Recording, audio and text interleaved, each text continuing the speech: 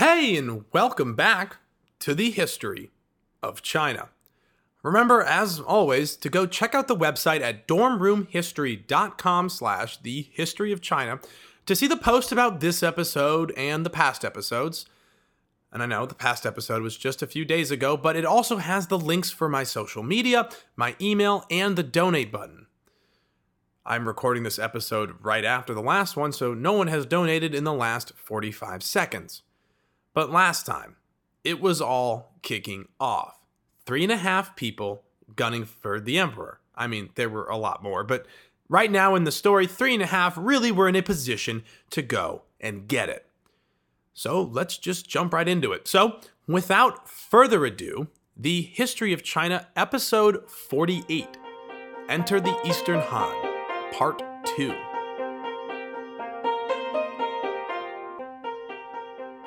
General Zhang An was the odd one out here, and he was in a tough spot. He kind of rebelled against the emperor, and then he took part of the city, and then things weren't really going well, and now he's just kind of sitting there holding the capital. And it wasn't like he had deposed the Gongshi emperor, he had just seized physically the city. And the Gongshi emperor still had supporters, and he still had generals who had soldiers still loyal to him, and they were quickly were able to evict General Zhang An from the city entirely, but they didn't kill him or capture him. But all in all, it allowed the Gongshi emperor back into the capital. Right before the Red Eyebrows showed up. Yeah, it's all kicking off. So there is Zhang An and his small force recently evicted from the capital, standing outside of the city. And here come the Red Eyebrows. General Zhang An looked at this and simply said, yeah, I'm gonna surrender. And hey, you know what? I'll work with you to take back the city. So the Red Eyebrows, bumping into surrendering General Zhang An, joined forces, turned around, and crashed right into the city. And the Gongshi emperor might have had supporters and some generals that could evict one rogue general himself, but the Red Eyebrows plus this one general who had already taken it kind of once took the city back pretty quickly. It's underwhelming, but it was simply too much. The Gongshi emperor, if it wasn't clear last episode, was on his last legs. And with this, the Gongshi emperor then fled again. This time, he would never return as emperor, because while fleeing, he was made prisoner by one of his other generals that said himself, yeah, I'm in trouble here too, but I could ransom this guy off and some of his followers and leverage them to give myself some safety. So the Red Eyebrows and Liu Pengzi and General Zhang An are now sitting in the capital. Liu Pengzi's puppet claim, or whatever it is, sounds pretty legitimate now. So Liu Xiu now knew he had to act, and act fast. The plan was still working. I mean, everything went exactly as planned. The Red Eyebrows took out the Gongshi emperor, but if the Red Eyebrows got everyone to back their emperor, their puppet Liu Pengzi, it would be Liu Xiu on the outside looking in. I told you this plan involved quick timing. He declared himself emperor as the Red Eyebrows were going to the city, so he had some air of legitimacy to himself, let them take the city, and then immediately went about working. So, in a sly bit of propaganda, Liu Xiu decreed that the Gongshi emperor, under his authority, that being Liu Xiu's, was now Prince of Huaiyang, and that if you harmed the Gongshi emperor, or I guess the Prince of Huaiyang, you would die. If you brought him back to Liu Xiu in good health and kept him alive and, in good health, you would be rewarded. He's quickly trying to incorporate anything that's left of the Gongshi emperor's power and loyalty and influence. It's a propaganda play. I mean, it's sort of like Caesar. Caesar was fighting Pompey, but also at the same time wasn't happy that the Egyptians killed him. He wanted to be the one to promote clemency, makes him look more grand, makes him look better. And who knows, maybe he liked him, but we don't think he did based on all the other things we know. And this propaganda play worked, kind of. Liu Xiu, after doing that little bit of propaganda, then turned around and easily took the old capital, or the recently abandoned capital of Luoyang, and established that as his capital, which he was now claiming was the capital of his regime. I know, it's a lot. To clarify, the Gongshi Emperor is a prisoner of his own general on the run. The Red Eyebrows and their puppet Emperor Liu Pengzi claim that they are the rightful rulers and they are in Chang'an, and you have Liu Xiu claiming he's the rightful emperor in Luoyang. By the latter months of 25, the walls were closed. I mean, they were completely closed. The Gongshi Emperor realized it was officially over, and he requested to surrender. He sent an official to Chang'an to negotiate his surrender to Liu Pengzi and the Red Eyebrows. Yeesh. You can see how Liu Xiu has to act quickly.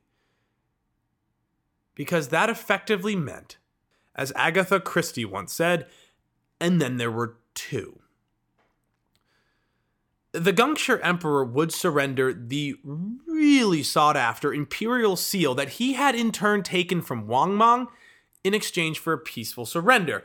Oh, and he wanted to be kept alive and made Prince of Changsha. So, yeah, the plan for Liu Xiu is still kind of working, but that seal is legitimacy in an object. Liu Pengzi, or, well, really his generals that controlled him, smiled and said, sure, knowing full well that they planned to kill the Gongshi Emperor after the seal was delivered. I mean, they're never going to let this guy live. That's a terrible idea.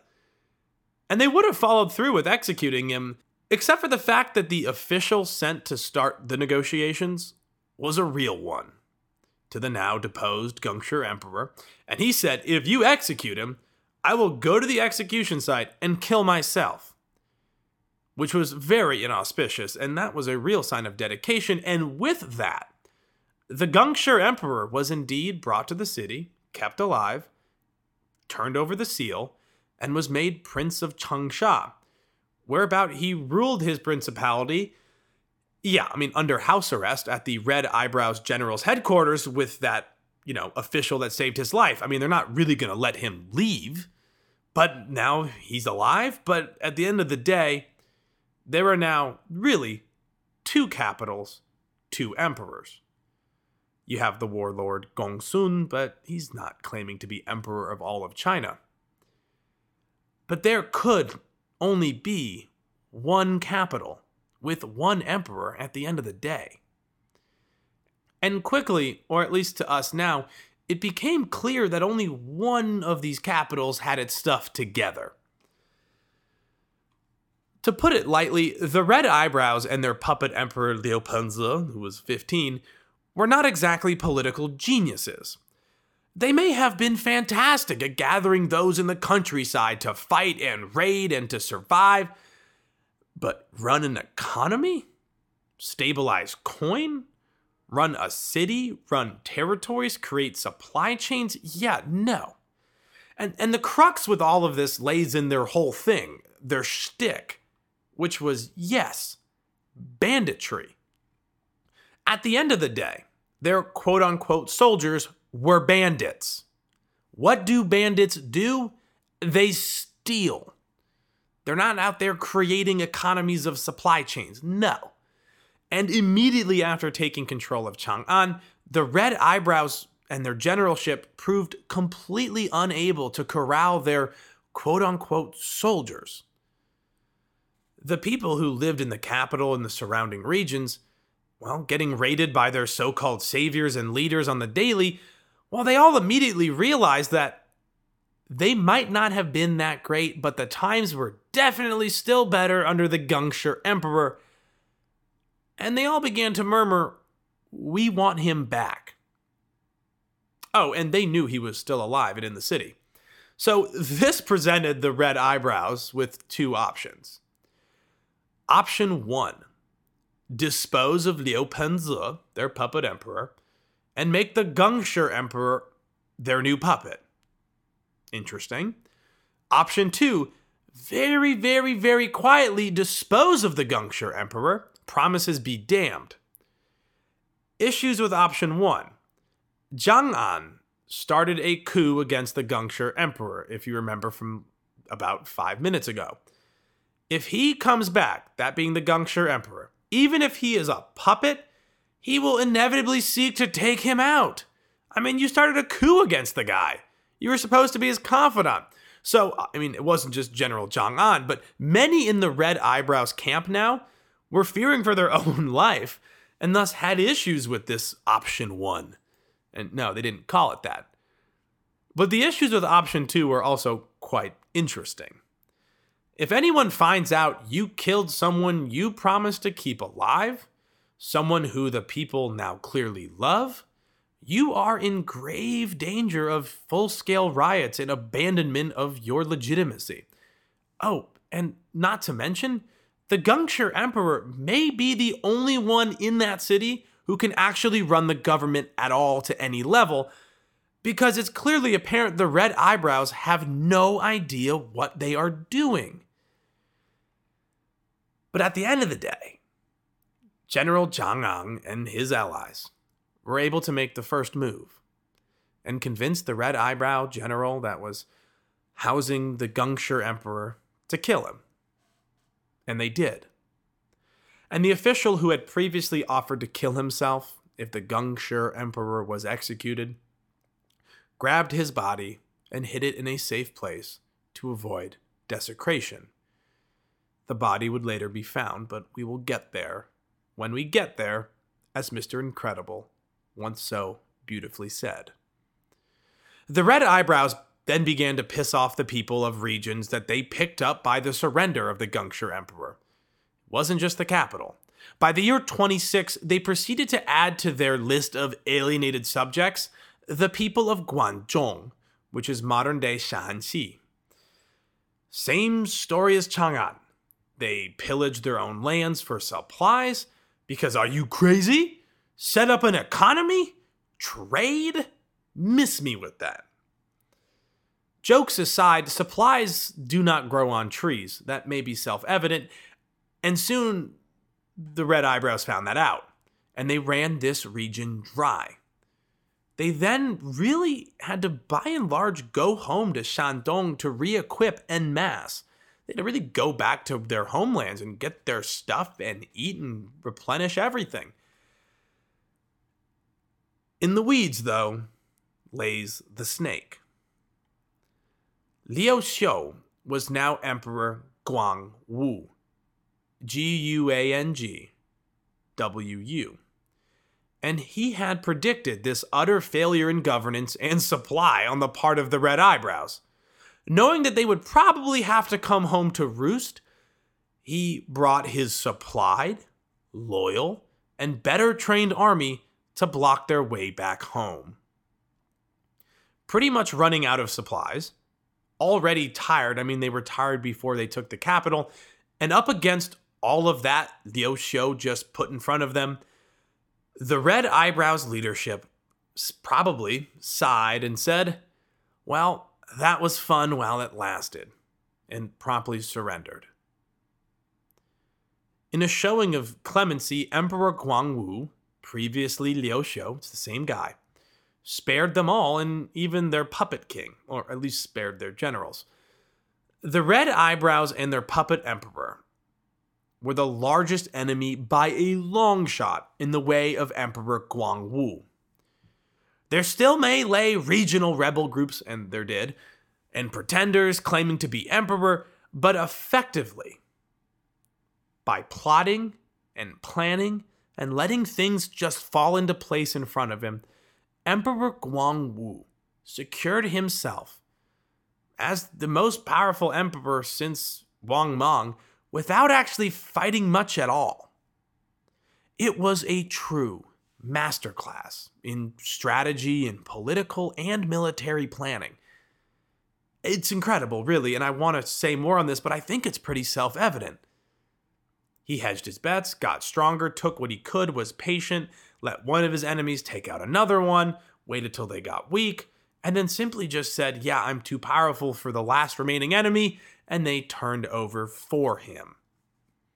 So he's not damaged, he's not burning goodwill, but he's not out of the woods yet. Because the whole point of this is unification. And he might have taken out his biggest enemy, but there was still a lot of unifying to do. So here's a list of some of the people he had to unify that we didn't mention last episode because it would have been confusing. There was a guy called Liu Yong, and he himself claimed to be the rightful emperor of the Han Dynasty because he has some family lineage, which honestly he kind of had a subtle point. Then there was a guy named Peng Chong who actually revolted right around now against the new emperor after missteps by Emperor Guangwu. Mistakes he will write down that he would not repeat, and he wouldn't. But Peng Chong still revolted and occupied modern-day Beijing and the area around that. There was also Dou Rong, who, while allied to the emperor tacitly, did kind of see himself as the sole ruler of regions west of the Yellow River. There was Zhang Bu, who had previously been just independently ruling the Shandong region during all of this, just kind of doing his own thing. There was Wei Xiao, who, like Dou Rong, was allied with the new emperor tacitly, but was also the independent ruler, this time of the area east of the Yellow River. There were many more, but I will mention the last, one I've already mentioned. Gong Sun Shu, the warlord who had beaten the armies of the Gongshi Emperor. And he proclaimed himself emperor of Chengjia, not of the Han Dynasty. And he controlled what is modern-day Sichuan and Yunnan. The last one mentioned was the strangest to look at. He beat the Gongshi Emperor in open battle. Yeah, the Gongshi Emperor wasn't great, but that's still a pretty impressive victory.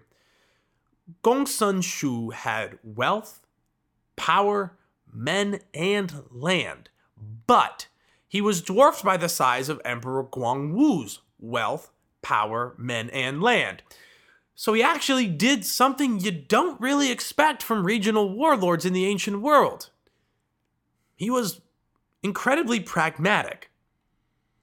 Because Emperor Guangwu, and for the last time, previously Liu Xiu, same person, was embarking on a reunification campaign. So Gong Sun Shu said, I will let him do that. Not here, but in the meantime, I will stay within my borders and make sure that my little empire is operating well. To jog our memories, by the way, the last major reunification campaign realistically carried out any bit successfully was done by Qin Shi Huangdi. And if you can remember, that was bloody, that was violent, and was really an annihilation of enemies campaign. To end the Warring States era, that may have been actually needed. But this wasn't the Warring States period anymore. Clearly. And Emperor Guangwu wanted to try and quickly get the old glory days that the Western Han had just had going again.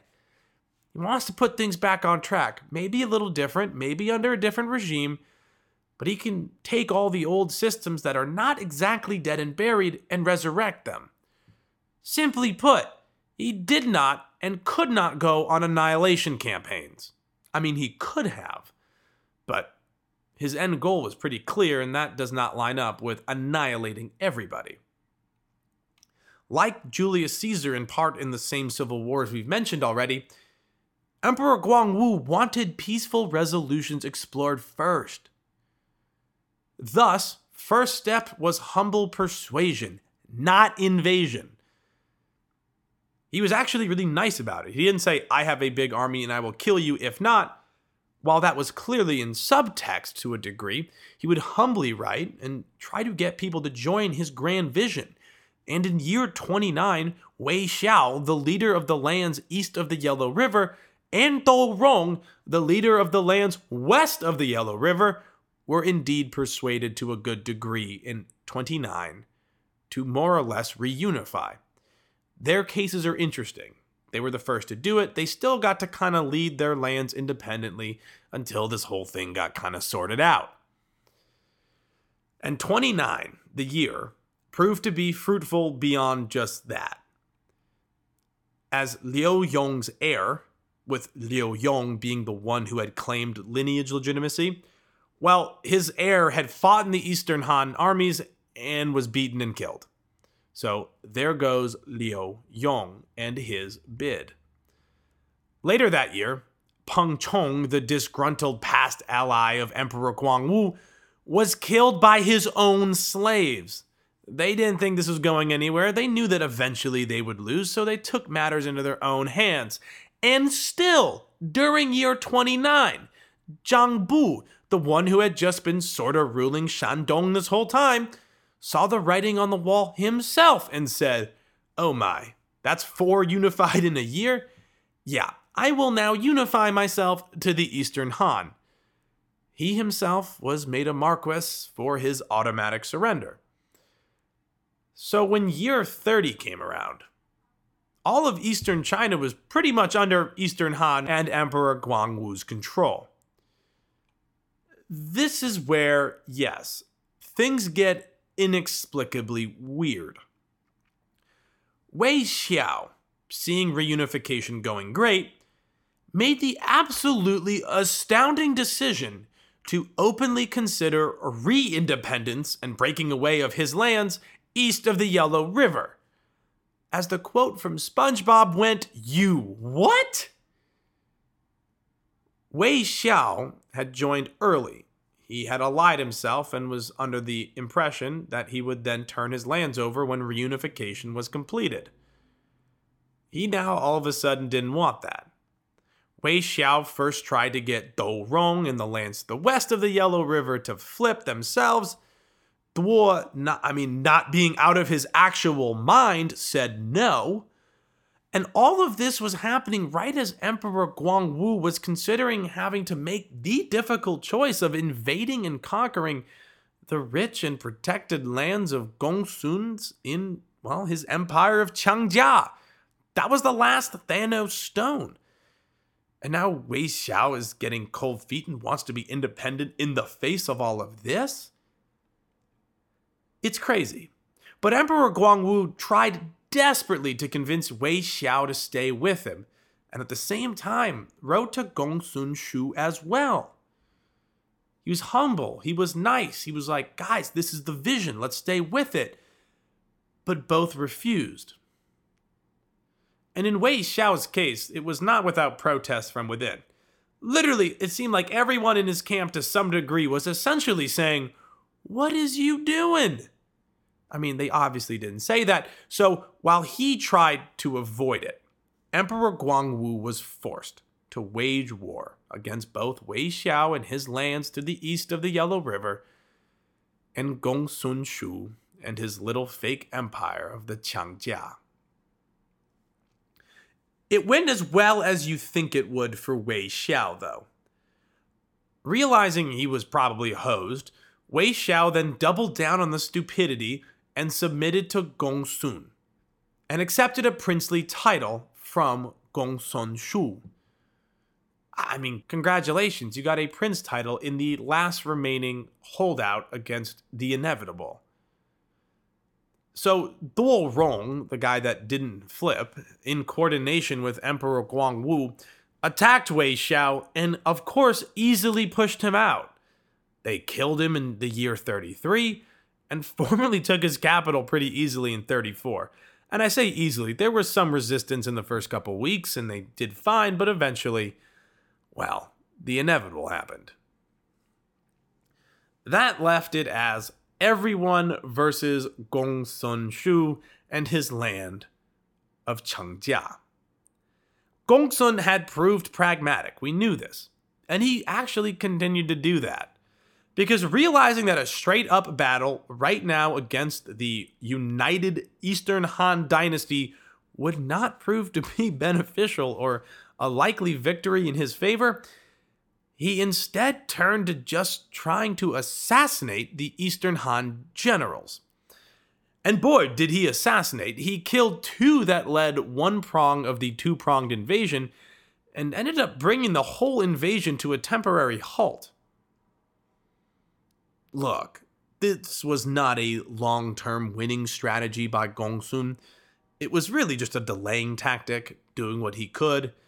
And by the year 36, the Eastern Han had once again started the engines up, were there, and surrounded his capital of Chengdu. Yes, that Chengdu. But again, Gongsun holed away and frustrated the forces of the Eastern Han and Emperor Guangwu. And frustrate he did. But this led a general for Guangwu to complete the last masterstroke for the new Eastern Han dynasty's creation.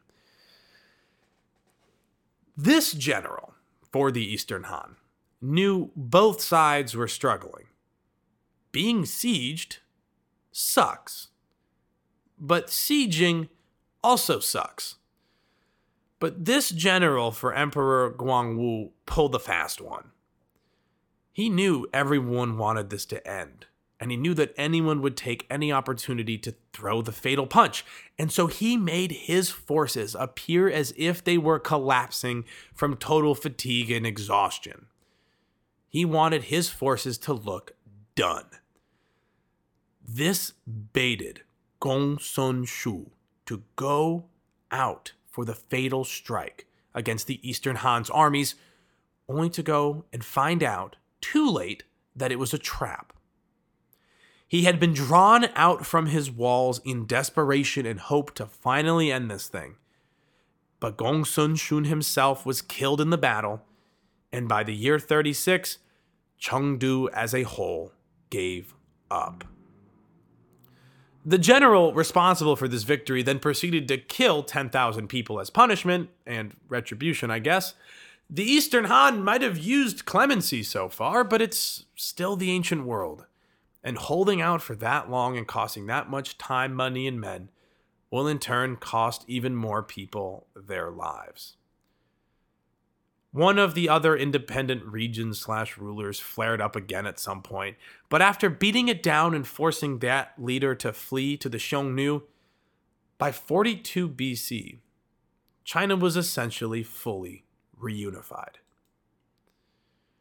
It has been an unbelievably hectic run to get to this point, but the Eastern Han dynasty is officially begun.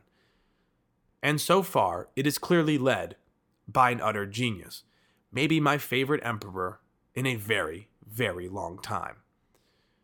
So, we got through that confusing time, and next episode, we will dive into the beginnings and the events of Emperor Guangwu and the new Eastern Han dynasty. There's still some mopping up to do. Things have to get cleaned up politically and economically, but alas, the Han dynasty continues on. So remember to go to the website, and actually, before I say that, please go to your podcast provider and rate this show 5 stars.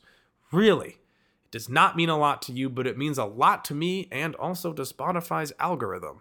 Regardless, thank you so much for listening, and I'll see you all next time on the history of China.